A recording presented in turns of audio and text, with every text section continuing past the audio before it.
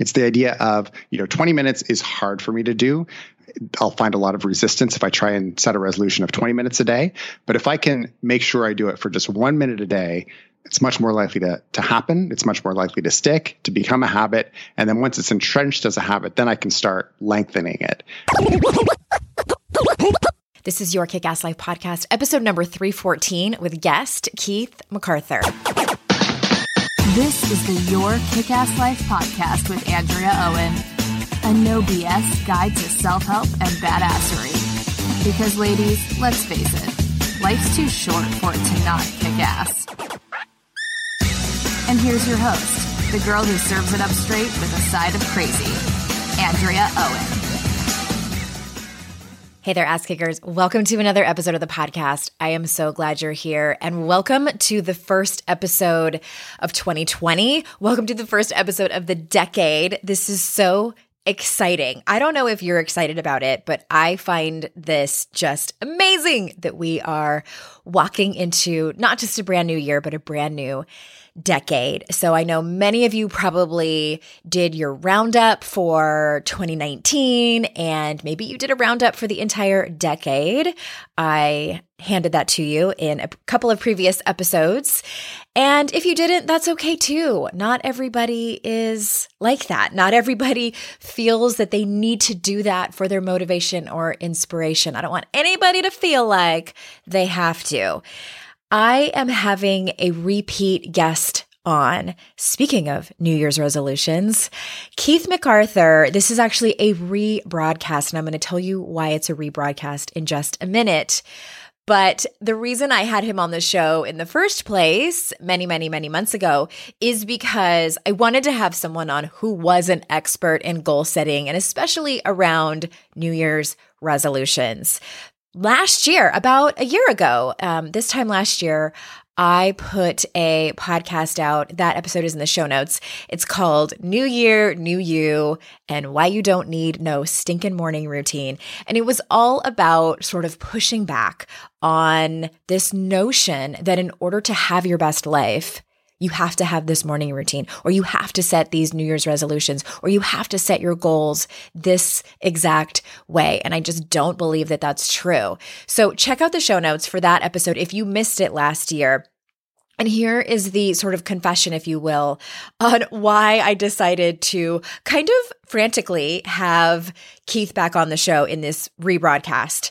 I had 3 podcast episodes recorded for you for this new year. One was a conversation about shit that matters with unqualified people with my best friend, Amy Smith. One was a coaching episode, and one was a really great interview with someone. And we had just started with this new software for recording my podcast interviews when someone comes over here and I record with them. And we used the same software for years and years, and then we moved over to another one, and that one worked really well too. But because we want the podcast to be so fantastic for you, we wanted the audio to be a little bit better. So we tried this new software that will go unnamed. And I had a handful of episodes that went well, maybe 4 or 5. And then I had 3 in a row, all on the same day, that failed. And I was panic stricken. And it is just so, the part that I really have a hard time with is asking the other people, like, can we record again? First and foremost, you can't recreate a coaching session. So that one is lost. Second of all, the one with Amy Smith, that one failed twice, 2 different times. Same software people. And then the interview that I have with this person coming on, hopefully this person will agree to re-record. But I was furious with this software. And also, this part was really interesting. I felt some shame around it. I was like, oh my gosh, I can't tell my audience that this happened because they're going to think I'm so unprofessional, that this should just not happen at someone with my level of podcasting experience. And I was making up all these stories about how embarrassed and ashamed I was that this happened. And I brought it to a few of my colleagues, and they were like, Andrea, it's the software. And it truly was. I asked them, did I do something? Was it something that I did wrong? And they said, no, it was something on our end because it looked totally fine to me. And they took the blame for it, which kind of didn't help. It just made it easier to point the finger and be furious at someone for having that happen. So that happened. And I'm sorry. I'm sorry that we lost 2 really great podcast episodes. And in order to not have to put Amy through that again, I'm going to bring my good friend Kate Anthony back on. We're going to do an episode on anxiety and depression. That's coming out next week, and that will not fail because I'm going back to the other software that I use for interviews. And hopefully this guest will agree to come back on and re-record. So I tell you that story just... It happens to all of us, and tech issues are kind of the worst, but at the end of the day, they do make our life awesome and more convenient. The last thing I want to tell you before we jump into this conversation with Keith about New Year's resolutions is that on Friday, January 3rd, Not Another Self-Help podcast drops. This is my new creative project with Amy Smith. We have been working on it over the last several months. And I believe you're going to see another side of me, and maybe not another side, maybe just a deeper side of a side that you already know of me. We are telling funny stories about our personal lives and also answering your personal development questions. There are 8 episodes that are going to drop starting on Friday, January 3rd. And if you head on over to notanotherpod.com, you can subscribe wherever you get your podcasts. That would mean the world to us. And also, as you start listening to the podcasts, please leave us a rating and review. We're not sure if we're going to do a second season. First season is 8 episodes. And if you like it, we'll keep doing it. This is really just a fun creative project that we're doing. We don't have any plans to monetize it or build an empire around it. It would be super fun, but we are doing this really just to have a great time. And we hope that that shows and brings you in as well. All right, let's move over to this New Year's resolution podcast episode. Before I do, let me tell you a little bit about our guest. Keith MacArthur got a second chance at life in 2017 when his little sister donated her kidney for transplant. Now he writes and podcasts about his journey to becoming happier and healthier. Keith is the creator of My Instruction Manual, a website, podcast, and book series providing high-quality personal development content. So without further ado, here is Keith MacArthur. Keith, welcome to the show. It's so good to be here, Andrea. Thanks for having me. I am really looking forward to this conversation because the tables have turned. You've interviewed me twice. I have. And they've been such great conversations, and I've enjoyed speaking to you so much. And I knew that, especially this time of year, it was a good idea to have you on. And we're actually recording this. I know this podcast episode will come out in February, but you and I are recording. You're actually my first interview of the year. Congratulations. Thank you. Very fun. But it's the new year, and I released a podcast episode, my very first one for the year, and it was called New Year, New You. And then in parentheses, I think it was the title of it was You Don't Need No Stinking Morning Routine or something like that, because I feel like, okay, so just so you know, I have an audience of high achievers, and I feel like the new year can be overwhelming for some. Do you think so? I mean, is it just me?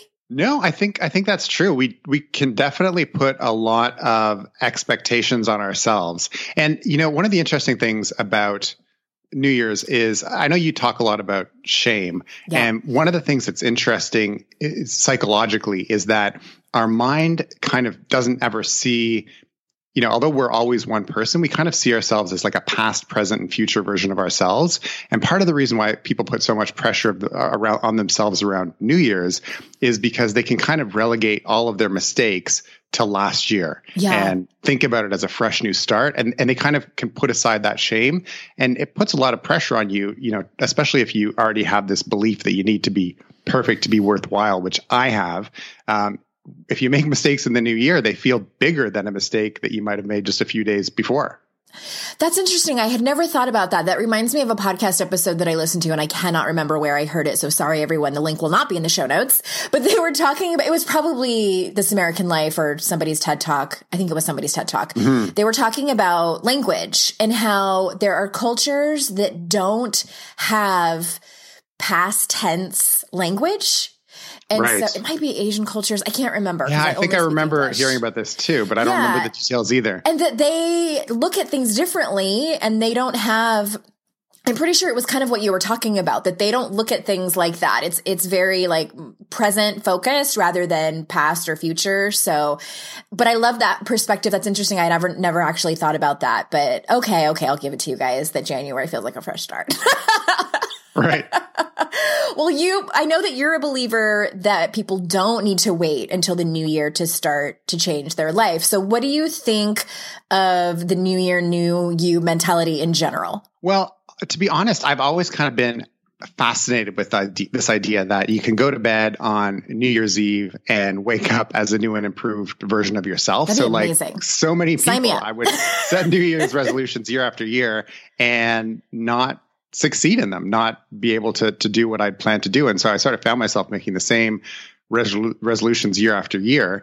And then just I guess it's 2 years ago now, 2017, I had a kind of big crisis in my life and I had kidney failure and learned that if I didn't get a transplant or dialysis, I was going to die. And fortunately for me, my little sister stepped forward and she donated a kidney to me. And I kind of felt like, I had been given this chance for a new life and I needed to learn to live it better. And I kind of shifted everything that I was doing. I'd been focused on publishing books in one area, and this kind of new lease on life really made me fascinated with the idea of how to really become happier and healthier and achieve goals that I've been trying to do with my life for so long. And so I started, reading everything about it. And that's how I came across your podcast. And so that kind of led me to, starting to write books and help other people share some of the things that I've learned. And so this book on resolutions was part of that. Oh, wow. I didn't know that about you. That's amazing. I've had a fascination with being a kidney donor. Side note. And I was telling somebody about it and I thought like, why not? I have two, Right? Yeah. Just anonymously, not even to a family member, just somebody that needs it. And I don't remember who I was talking to and they thought it was crazy. And they're like, but you're a mom. Like, what if your other kidney fails? And I'm like, why would you? That's not something I'd never even thought of. Like, I have two of them. Like, what? I don't think I need two, but that's so interesting. So I don't know how it works in the US, but I'm in Canada and in Ontario, because my sister donated the kidney. If something ever went wrong with her other kidney, she's right at the top of the list to get a donation. Yeah. So that may be the same in the US as well. I would hope so. Yeah. But our healthcare system is so awesome. I mean, I couldn't understand why it wouldn't be the case. I jest. Right. Okay. All right. Side note on that. So in your book, it's called Everybody Needs to Go Out and Get It. Winning Resolutions, How to Achieve Your Biggest Goals and Wildest Dreams Once and for All. The link is in the show notes. But it includes science-based strategies, which I love a good science-based strategy, for achieving your biggest, baddest goals. So can you share one or two of those strategies that listeners can maybe start using today?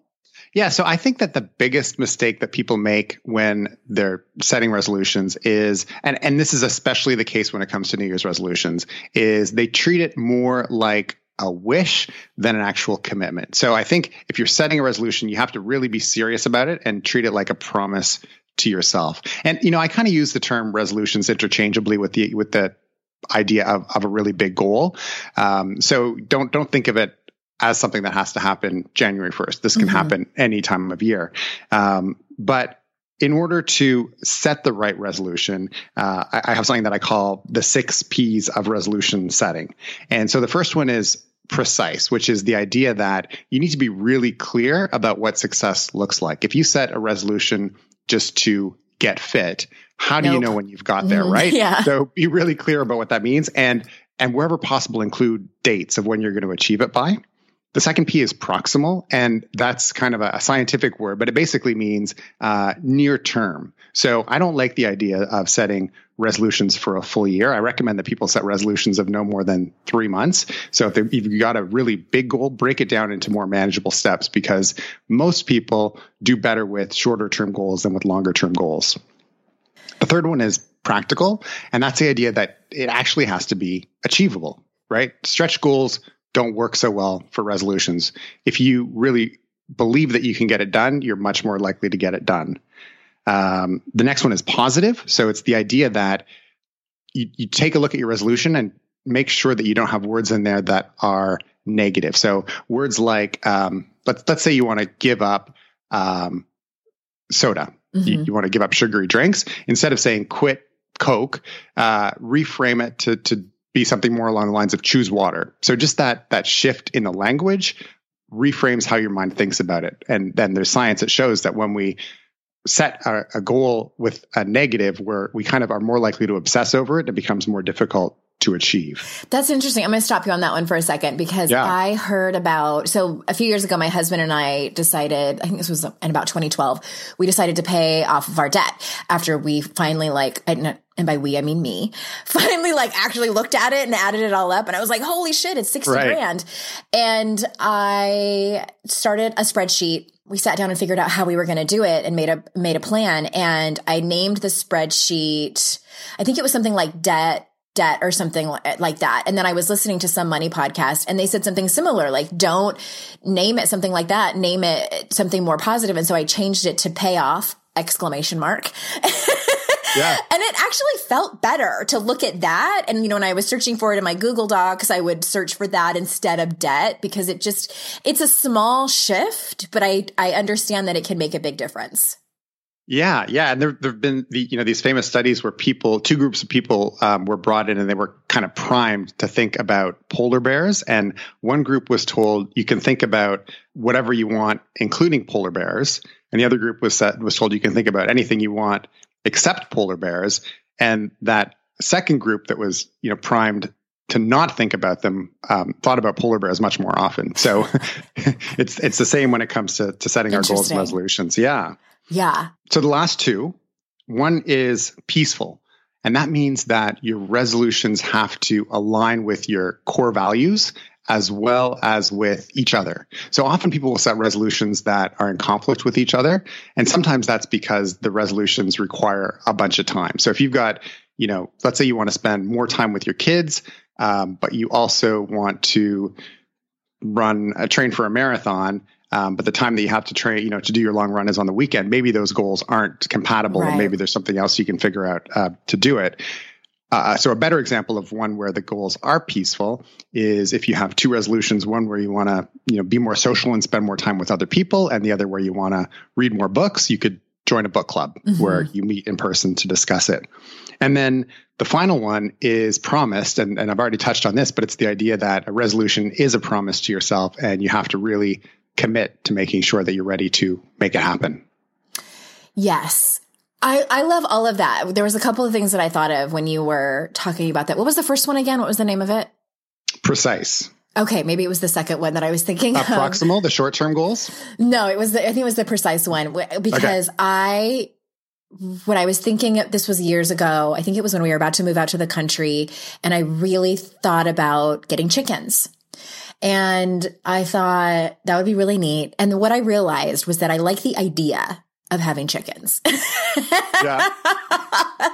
In theory, I loved it. And I think it's so neat when I see people who have chickens. Oh, and you get eggs, and I could give them to my friends, and we could name them. And unfortunately, number one, I have a bird dog that would be just a disaster. I mean, it would become her life's mission to hunt them. And also, which is not peaceful. Right. Your pee there. But also I think it was a realization that was a goal that I didn't really want. So I think it's sometimes helpful for people. And same thing, maybe a little bit more realistic is being a marathoner. I like to run, but I have really no desire to run a marathon. I like 3 miles. That's it. But there's something about being a runner, and people ask me fairly often, oh, have you ever run a marathon, or are you training for a marathon? I'm like, no, ew, never. Right. No, it's true. Yeah, I run as well. And that is a common question. Yeah. I did a half marathon once, and I never want to do it again. It was miserable. Yeah. And it kind of puts the focus on not just on the doing, not just enjoying the run, but on actually accomplishing something, right? And it's okay to just enjoy the exercise if that's something that you enjoy. Exactly, I do, but not long distances. I'm in and out. Well, and the other question I had was about, I think it was when you were talking about the proximal one and stretch goals.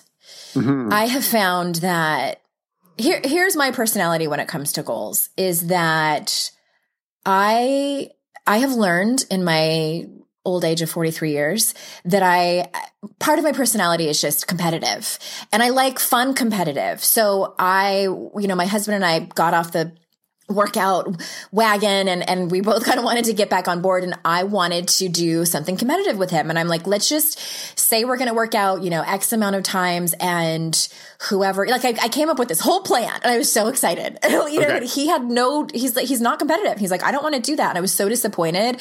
So right. I know that works for me. Like friendly competition works really well for me. However, when it's a stretch goal, I know I need accountability. So for instance, I'm in a mastermind right now, and there was this pre-work and she asked us, what is a stretch goal for finances?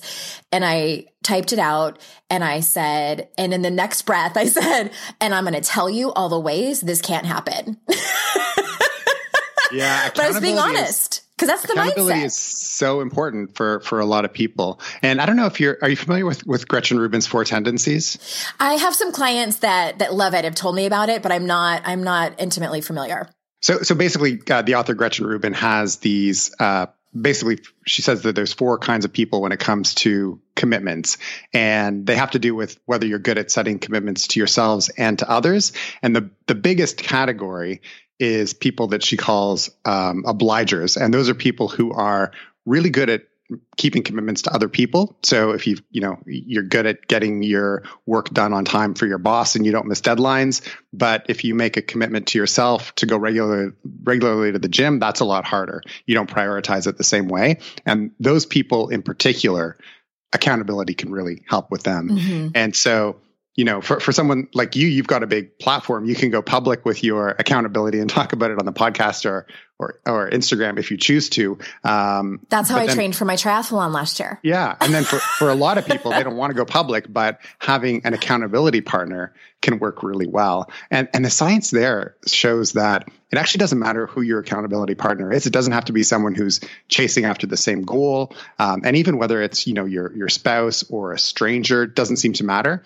What you need is someone who can both be understanding when you fail, but also really challenge you at the same time. Mm-hmm. And that if you find the right friend or someone who can do that for you, then you're in good shape to be held accountable.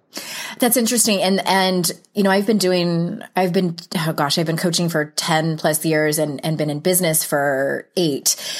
And I signed up for this mastermind and I hired this specific person because of what you just talked about. I didn't so much need someone who's going to help me with business strategy. When I was talking to her before I hired her, and I gave her a suitcase full of money. It was a lot of money for the whole year. Mm-hmm. And I said, I know that you're going to hold my feet to the fire. And I knew exactly what I needed and wanted in terms of who's going to push me, who's going to lovingly push me and not let me forget who I am. And I think that can be really important to get to know yourself and what you need. Do you need tough love or do you crumble under it? Do you need just someone who's like your cheerleader and who's like, you can do it? Or do you feel like that's just nauseating and platitudes and blech? But don't you think that's super important to get clear on how you're motivated with accountability? Yeah, absolutely. And I think, a job like yours where you're a solopreneur can be really challenging if you don't have that accountability. When I'm the boss and nobody's nobody's giving me deadlines but me. Yeah, because so often, we can just feel we know what we need to do and we can feel bad if we don't do it, but it can be a challenge also because you feel like there's so many different things that you want to prioritize, right? You've got little kids, and should you be spending time with them or spending time with your work? And so if you have these business goals, you have someone that's Instagram, Keith, is very important. Absolutely. That's part of your job. Right. No, it's not. But yes. And I know there are some people who work for themselves and own their businesses who listen, but I think that it can become, even in a 9 to 5, I meet a lot of women who want to get promoted and want to climb the ladder and they struggle with, volunteering for extra projects or asking their boss, like, hey, can you put me on that? I think, I can do really well and blah, blah, blah, and all that stuff. So yes. Okay. So I know that sometimes people will set out to reach a goal and get off track a little bit and then abandon the goal completely. So what are some ways people can get back on track and continue with their one goal? Because a lot of people, they're just like throw their hands up and be like, forget it. I suck at this. Yeah, it's so true. And I think a big part of making sure, so a big part is before you even start is to take time to plan out your resolution. And so as an example, what you want to do is think ahead and think of all the stumbling blocks that are going to appear in your life that could throw you off course, right? So if you're trying to not eat dessert, as an example, but you've got your niece's birthday party coming up and you're going to be offered cake in 2 weeks, are you going to say no there, or is it okay for you to make an exception there and have a piece of cake and know that it's not a failure? And if you're making that decision up front, then you're not going to kind of get trapped in that shame spiral that we can often feel if we make what we feel is the wrong mistake in the moment. And, for many of us, that can just get us off track, and then we'll feel like a failure and we'll just go out and start eating whatever we want. And so you plan it out ahead. And as part of that, as part of planning out your contingencies for what you'll do in different situations, what you want to do is come up with a plan before you even start about what you'll do if you stumble, because so many of us will stumble, and it's important, progress is so much more important than perfection, right? And so if we know that a stumble is okay and we decide that up front, and say that it's okay if I make a mistake, here's what I'm going to do next, then we're in much better shape. I never really put words to that, but yeah, I call that like getting out in front of it. And that's typically what, if someone's, in traditional life coaching, that's a question that many coaches ask is, what are the obstacles that you foresee might happen as you walk into this? Yeah. Some people call it if-then planning. Okay. Yeah. Yeah. Perfect. Oh, I love a good plan. I was just talking to one of my clients yesterday, and she was saying, she's like, so I get obsessed with the plan way more so than the actual event. She's like, I'll walk away from the event, but the planning, like I'm all over it. I think that happens to a lot of people. One of the and this might be a little bit of an extreme example, but I don't think so. Cause there's a lot of listeners who have struggled with drinking in the past and or who are sober. One of the things kind of circling back to what you just said, one of the things that I did when I got sober is, especially because my husband, my partner is doesn't struggle with addiction. And so it's hard for him. It was in the beginning, it was hard for him to understand, like, why can't you just have one drink? And I'm like, oh, yeah. Let me tell you, that's another story for another time. But I told him pretty early on in my sobriety, I said, if I ever tell you that I think I'm okay, I think I can just have one drink, I am lying. And that is a huge red flag. I also said the same thing to my doctor. I told her, I struggle with addiction. If I ever come in here and ask you for Percocet or Vicodin because I have an injury, I am lying. Yeah. Sound the alarm. So I think, what is your take on that? Because I have found it important in my life, and I call that just telling on myself.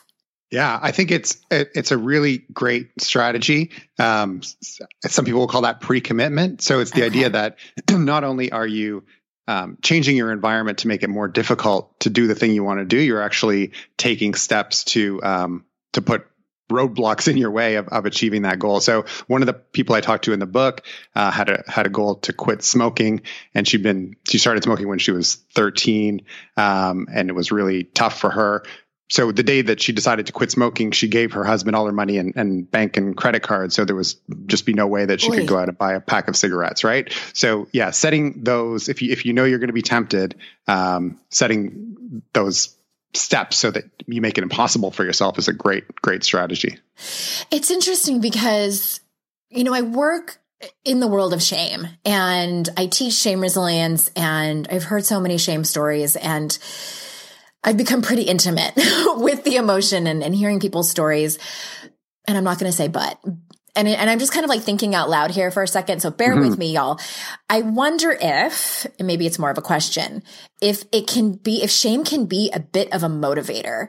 Because, so for instance, a light example of when I told everybody that I was training for the triathlon, if I had quit, it would have been a mixture of embarrassment and shame of not following through. I would have felt kind of like a dick. So what is your take on that? I don't know. I mean, I would say, I think that you're more of an expert in shame than I am. I mean, I know you trained with, or did some of the Brene Brown training, right? And I'm not saying like, let's use it as a tool.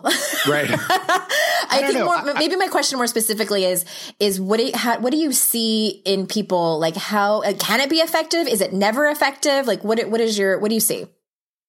I would maybe differentiate between a feeling of failure and a feeling of shame. Yeah. And that idea that, you know, a feeling of failure can be motivating as long as we don't feel that we are failures. And when I think of shame, I think of it as, you know, taking a failure and internalizing it and actually becoming that failure. So yes. I would say probably that's never going to be healthy. You are an expert on shame, Keith. Exactly. Yes. Yeah. So that's how I would see it. But thank you. You're welcome.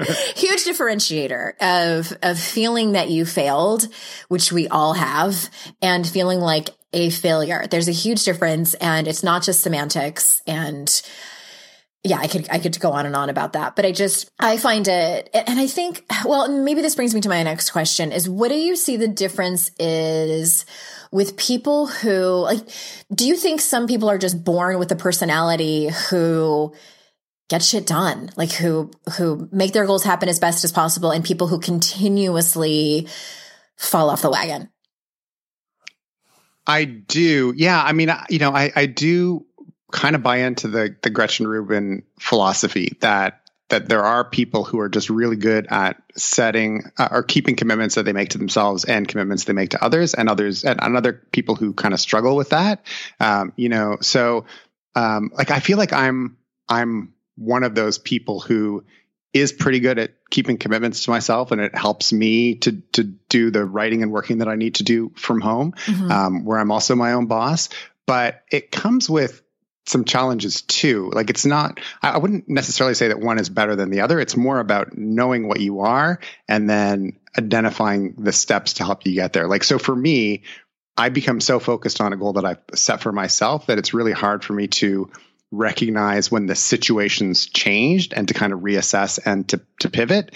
And so that's kind of the thing that I need to work against when I think of my own tendency. But for others, if they're, you know, one of the tendencies is called a rebel, and those people have a really hard time because they kind of want to rebel against everything, whether it's a commitment that their boss sets for themselves or a commitment that they've made to themselves. And so they have to do kind of different kinds of strategies, according to Gretchen Rubin, where let's say your doctor tells you you need to lose weight to be healthy, and you kind of, your instinct is, oh, I'm not going to lose weight because they tell me to.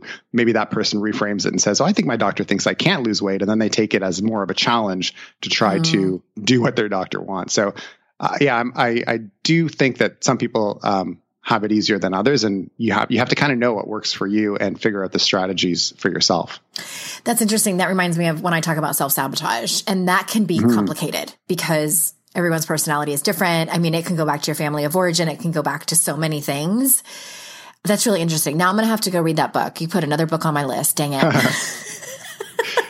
Yeah, she's got 2 books related to that. And so the first one is Better Than Before, where she kind of introduces the concept, and that's all about habits and how to set good habits. And then the idea was so popular that she expanded on it in The 4 Tendencies.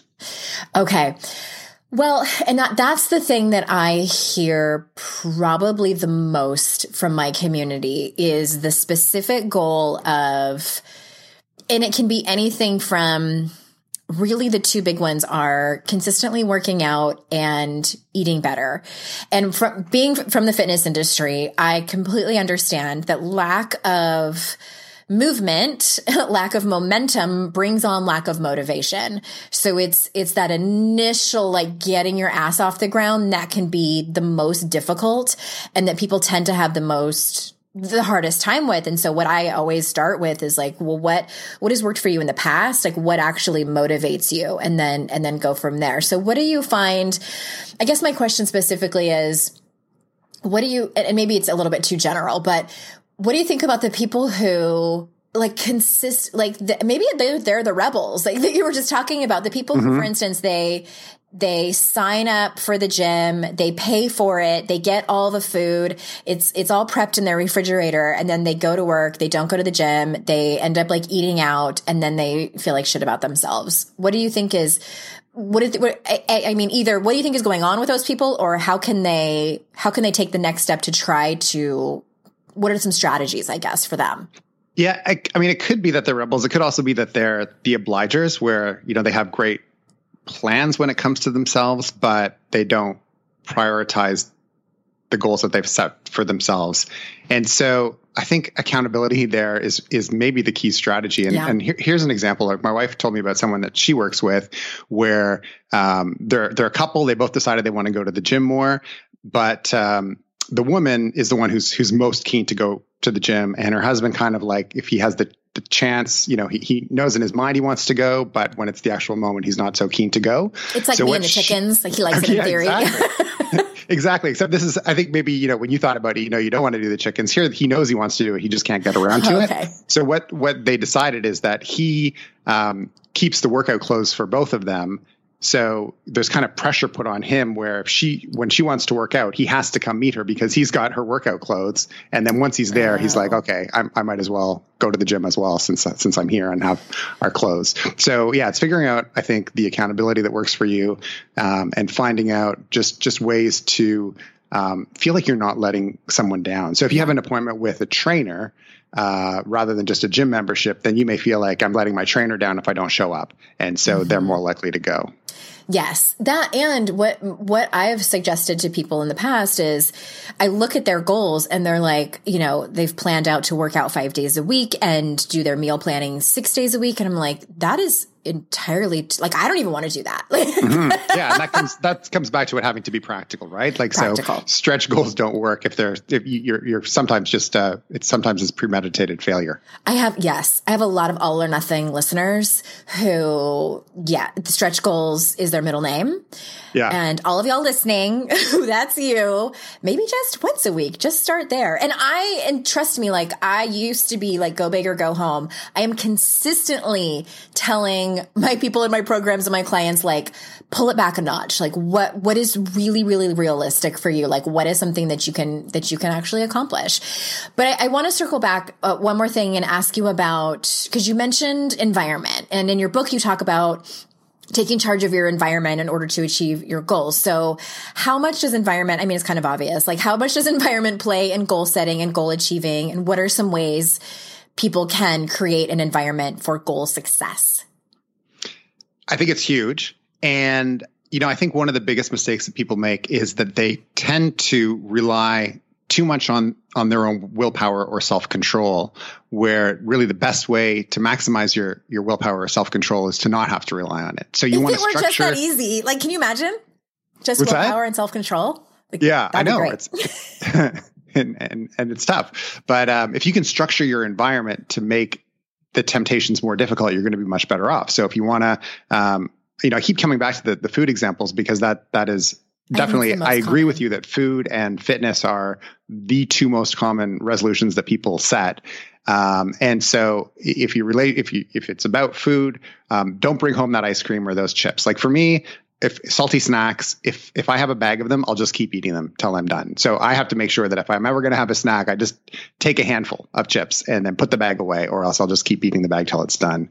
But if you don't want to eat them at all, just don't bring them into your house. Before you start, purge your house, go through and look for all of the things that could be stumbling blocks and get them out. Yeah. It's kind of like when you get sober, like, don't have booze in your house, or you'll drink it like I did. Right. Yeah. My weakness is pirate booty. That's the only thing. Like, I think I just dodge that bullet when it comes to food. And I've never been one that can eat, like, I can't eat an entire pint of ice cream. Like, I feel sick very quickly. And same with chips and stuff like that. But pirate booty, I don't know what it is. I don't know what kind of crack cocaine they put in that pirate booty bag. Okay. I don't know what it is. What is it? Do they not have that in Canada? Maybe not. Keith. You can never live here. It's like, what can I relate it to, you guys? It's sort of like, do you know what Smart Food popcorn is? Like the white cheddar. Yep. Mm-hmm. So it's kind of like that, except it's more like corn puffs. Okay. But it's the white cheddar. I don't think we have it here. But okay, so that's your weakness. Airy and light. Go right now and order some on Amazon Canada, and hopefully they have it. And no, it's one of those things where I put it in my office because my daughter will eat. She's just my little McSnacky queen. She'll eat it all, but that's just the one thing that I will eat the whole thing, and I do not apologize for it. It's fine. It's not on my resolution. Right. I actually have one more question for you. I'm just really curious. Like, what are some goals that you're working on right now? So for the book, I set some three resolutions that I set as part of kind of the research for the book, so I could kind of test some of the different approaches that I was learning about. And so one of them was weight loss related. One of them was around finishing the book by a certain date, and then the third one was around just applying sunscreen every day. It's something that is good for everybody to do, but because of the meds that I'm on related to my transplant, it's even more important for me because I'm kind of more likely to get skin cancer because my immune system's lowered, and the meds also make me burn more easily. Anyway, so I had those three. One of the ones that I set for 2019, and I like the idea of setting resolutions heading into the new year, but I also talk in the book about how it's not essential, and I also talk about how Mondays are a great day to start resolutions. So what I actually did is started my resolutions the Monday after New Year's. So I really made sure that I had time to plan and prepare for them. And one of them is around meditation. And it's something that I know really helps me, but I have a hard time doing it consistently. And so my resolution is just to meditate for at least 1 minute a day. And 1 minute is one of the strategies I talk about in the book as well, because there's a lot of experts in mindfulness who say you have to meditate for at least 20 minutes a day for it to be useful. But one of the things I talk about in the book is shrinking your resolutions. And so it's the idea of minimizing the resistance. And this is especially when it comes to setting a habit, something you want to do every single day. It's the idea of, 20 minutes is hard for me to do. I'll find a lot of resistance if I try and set a resolution of 20 minutes a day. But if I can make sure I do it for just 1 minute a day, it's much more likely to happen. It's much more likely to stick, to become a habit. And then once it's entrenched as a habit, then I can start lengthening it. But yeah, so that's one of my 2019 goals, is to meditate for at least 1 minute every day. I love that. I've never heard 1 minute. I mean, that's definitely something I can do. I have found mine are pretty basic. I feel like it's the essential. If I don't put it in my calendar, it will not get done. Mm-hmm. And especially now that I've gotten a little bit older and have more responsibilities, adulting, and I'm very, very, me and my Google Calendar we're very close. And right. I have to put it in or I will not. Like, I remember when I was younger and didn't have kids and had all the time in the world to do whatever I wanted, I would work out after work, and it was so much easier. And then as I got older, I felt like, why can't I just do that anymore? It's like, well, because I'm damn tired, and it just wasn't working with my schedule. And so I've had to change things, but yeah, if it is not blocked out on my calendar, I will find a reason to. And I do what you were talking about before with that couple. I lay out my workout clothes the night before. Mm-hmm. So yeah, and that's another good example of structuring your environment to make it easier. Yeah. And I see it in the morning and it reminds me, I mean, I would have seen it on my calendar anyway, but it's just like doing these small things too. And what I've also done is, this might seem like a small thing, but it probably goes with the environment thing. I got workout clothes that I really, really like. Yeah. Yeah, that makes a lot of sense. You want to put them on, right? Yeah, and it just made it feel like it was more sacred. Like, this is important to me. And, why am I focused only on the clothes that I wear outside of the gym? And yeah, that mattered to me. And I threw away all the clothes. And part of it was like, I threw away my workout clothes that I had for my first marriage. It was symbolic. Okay. Yeah. I'm like, I don't need these anymore. Yeah. And they were kind of dated anyway. But yeah, I went and bought all new workout clothes, and I feel like it totally made a difference. Like, just, environment. So this has been so enlightening. Thank you so much for sharing your wisdom today. Thank you for having me. Where do you want people to go so they can find more about you? Yeah, so myinstructionmanual.com is where they can find my website. So there's information there on the book. The podcast is also my instruction manual. So you can find that anywhere you listen to Andrea's podcast. And the book, Winning Resolutions, you can get it on any of the online retailers. So Amazon or iBooks or Barnes & Noble. It's available everywhere in paperback or ebook. Amazing. I will have all those show notes all the links in the show notes. And also I feel like, and you guys go listen to Keith's podcast. You're such a great interviewer. And I know I was already telling you, like I did, oh my God, like 70 interviews last year. And you were one of my favorites. You're so good at what you do. Yeah. Go listen to Keith's podcast, My Instruction Manual. And the book is Winning Resolutions, How to Achieve Your Biggest Goals and Wildest Dreams Once and For All. Thank you so much for being here, Keith. And listeners, thank you so, so, so much for joining me again. I know how valuable your time is, and I do not take it for granted. I'm so incredibly grateful. And until next time, I will see you all out in cyberspace. Bye-bye.